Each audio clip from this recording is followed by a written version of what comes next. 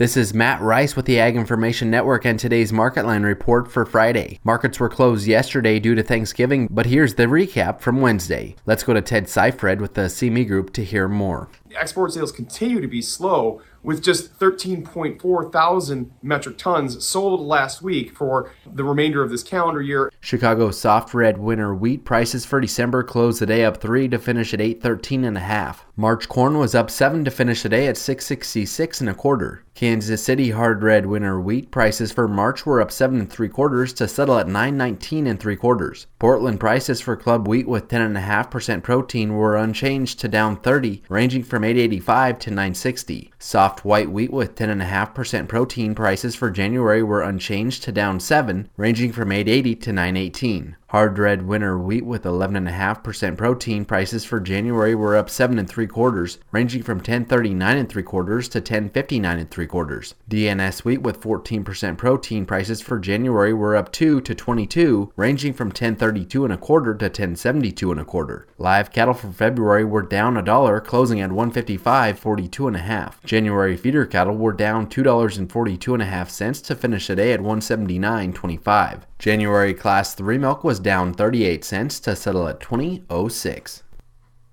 Thanks for listening to the Market Line report. This is Matt Rice with the Ag Information Network.